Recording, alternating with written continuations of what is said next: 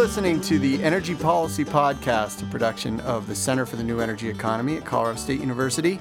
I'm your host, Tom Plant. I'm your co-host, Jeff Ling. And this month we're talking about renewable energy. We talked a little bit about RPS policies in the last episode.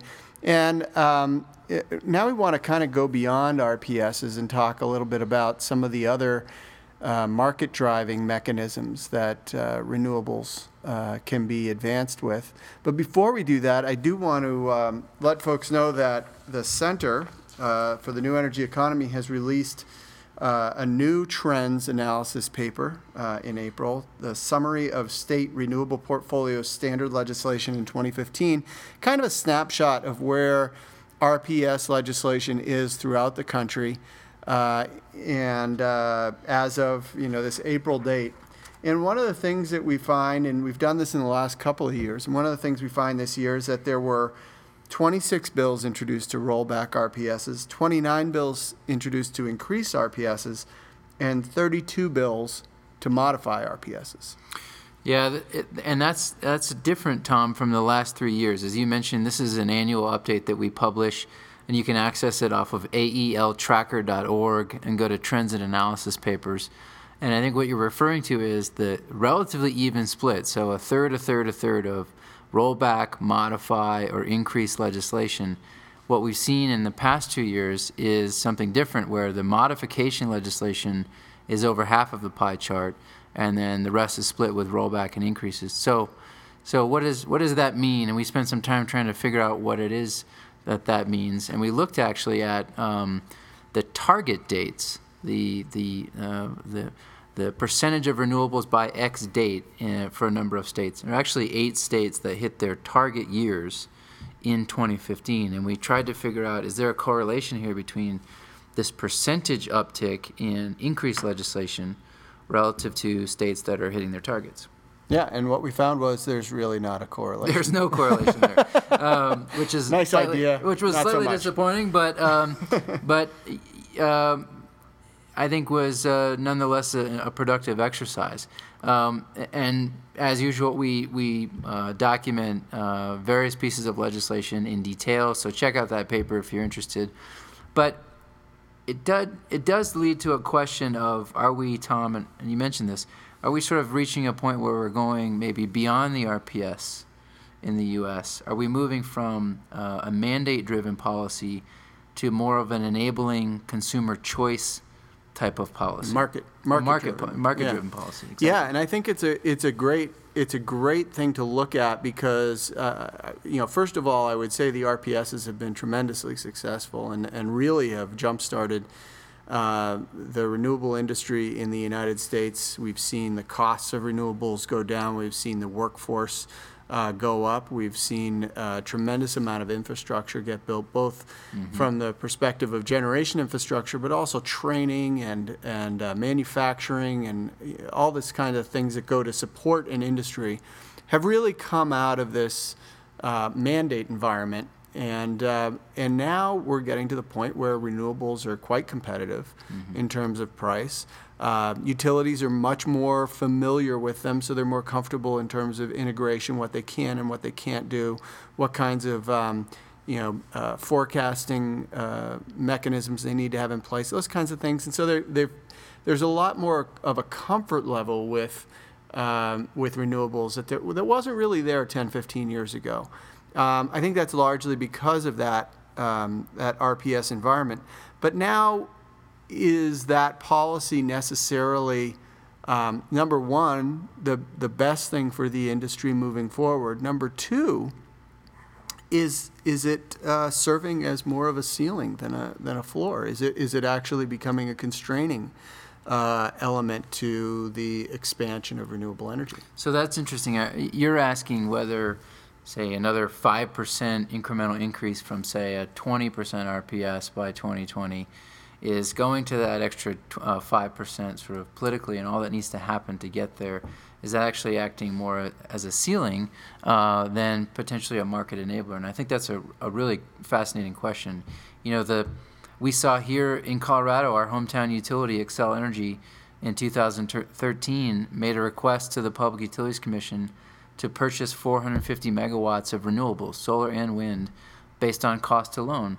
And so if it's not for compliance with a state mandate, if it's not a compliance checkbox, but a least cost resource, has the RPS sort of played its part? And should policymakers likewise be looking for these market-based strategies that really allow greater levels of consumer choice? Yeah, and one of the terms that you hear in the utility when you deal with utilities or the utility industry quite a bit is this idea of a monopsony, right, which is one buyer. So you have one buyer, which is the utility. Often we think of the utility as a monopoly or one seller, but they're also one buyer. So if you've got a lot of people that are producing or bidding to produce renewable energy out there, they have that one entity into which they can sell their product. And now that the market has evolved to the point where it's a mature market, would they benefit from expanding that from a monopsony environment and opening up a variety of other potential buyers of the product and really try and expand that market in a different way? So those are some of the policies I think we want to talk about here today. One of the things that has spread around the country, I think it's in 8 states now, is this idea of shared renewables. So this is fractional ownership of centralized renewable generation.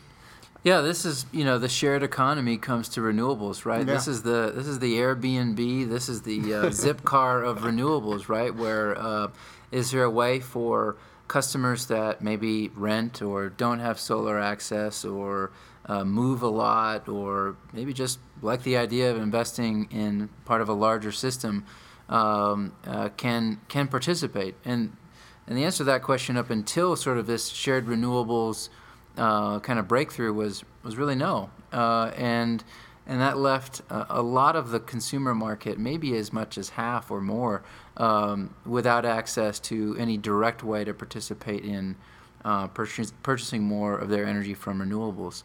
But in those 8 states, Tom, Washington, Colorado, California, Minnesota, Maine, New Hampshire, Vermont, and Massachusetts, there is enabling shared renewables, or sometimes referred to as community solar, or sometimes referred to as community solar gardens, enabling legislation. It actually started here in Colorado. That's right, and there's a lot of components to this. Obviously, there's the component that allows people to own fractional ownership of a larger system. There's also usually some sort of companion that enables virtual net metering. So allowing a customer to get credited for the power that's generated from this offsite generator in which they own fractional ownership, to get credited as if it were being net metered on their home, basically the same kind of thing. So another enabling policy would be third-party, allowing third-party ownership, right? The ability for a third party, pick a company, a Solar City or someone like that, Sungevity, exactly, to own a system and to sell that electricity via a lease or a lease purchase or some contractual arrangement to a consumer without being regulated as a utility company. Right, and so I think that's the key component there in terms of legislation that most states need to define, is that you won't be regulated as a utility that is a regulated utility in front of the Public Utilities Commission, et cetera, if you're providing this customer-sided generation, usually solar in most cases at this point. What's really interesting, I think, is the uptick of third-party solar and how quickly that's happened. Colorado, again, another example. In 2009, enabling legislation was passed to allow third-party solar. So there was zero third-party solar ownership in 2009. Probably even by the end of 2009, there was still very, very little. Yep. So in a period of 5 years or less, Colorado and California and Arizona, New York, New Jersey, all of these states have something on the order of 70 to 80% of the systems that are being installed, the distributed solar systems, owned by third parties. So that's happened in a very short amount of time. Yeah, and it's an enormous component of the market share. And, there's different models for how these companies operate. Some of them are very vertical, like Solar City, for example. They have their own installers. They have their own, employment base that they manage.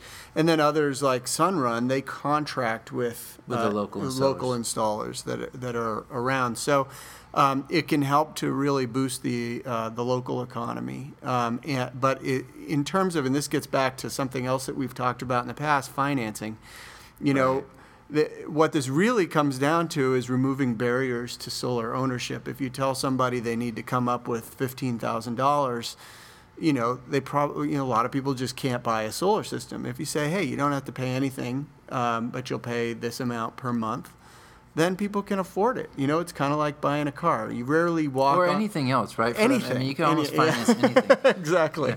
So it's just built-in financing, really, is what it is. And it's turned out that's been incredibly popular. And that's one of the reasons, that we start this conversation about, is there an opportunity to move towards these market mechanisms? Because clearly we're getting signals that people want this kind of power, and that means that there is a market there. So are we artificially sort of subduing that market by not allowing these kinds of engagements? One of the others is community choice aggregation, and all this really means is that a community can join together and contract through a PPA or some other arrangement to have a certain amount of their power generated from a wind farm or a solar farm or whatever it might be, and that power then gets integrated into the grid that's serving them. But they're allowed to use that aggregated purchasing power to drive that development. This is something that's been successful in California. We also Marin, right? That's Marin right. County, were they one of the first, or maybe they were the first? They may have been the first, yeah. And the other place where we saw this kind of thing really sort of shake up the renewable market was in Illinois. Sure. So a number of municipalities had done this in Illinois, but then Chicago passed legislation, and that suddenly changes your big enough market to change the direction of a state. Exactly. Sure. Yeah. So and now allowing, again, getting to that monopsony issue.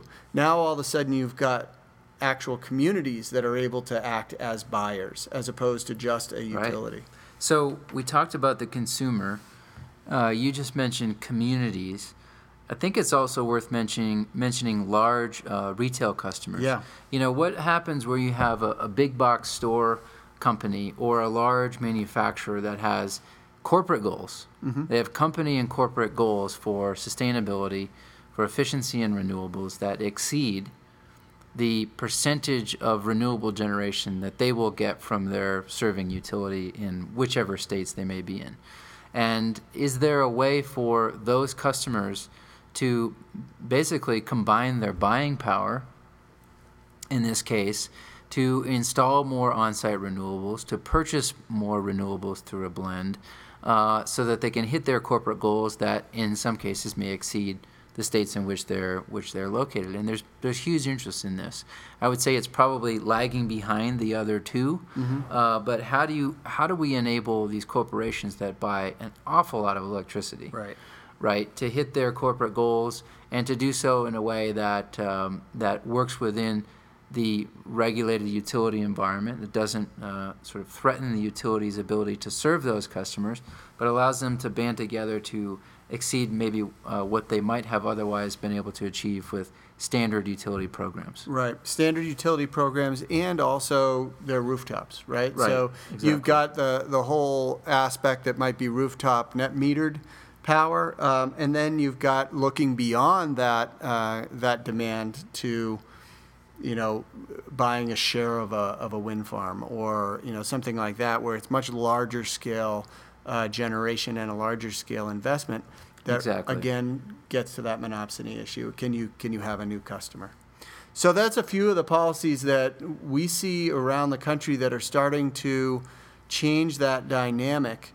And I think it's worth a conversation as we look at California talking about upping their RPS to 50%. We see Vermont with legislation to establish a 75% goal by 2032. Right. We've got most of our RPSs expiring in 2020. Or at least hitting their target dates, right? Or hitting their target dates in 2020. As you said, 8 are hitting their date in 2015. Right. So this is actually a conversation. Critical time, right? Yeah, The that's next right. 5 years. Yeah, exactly. And so coming up with these sort of alternative solutions might be something good for the market-based alternative solutions. Exactly. And that means not only getting rid of maybe a mandate, but in conjunction with that, establishing the market conditions that will allow for competition, which we don't currently have right now. So you've been listening to the Energy Policy Podcast, production of the Center for the New Energy Economy at Colorado State University. I'm your host, Tom Plant. I'm your co-host, Jeff Ling. And we'll be back next week. Thanks for listening.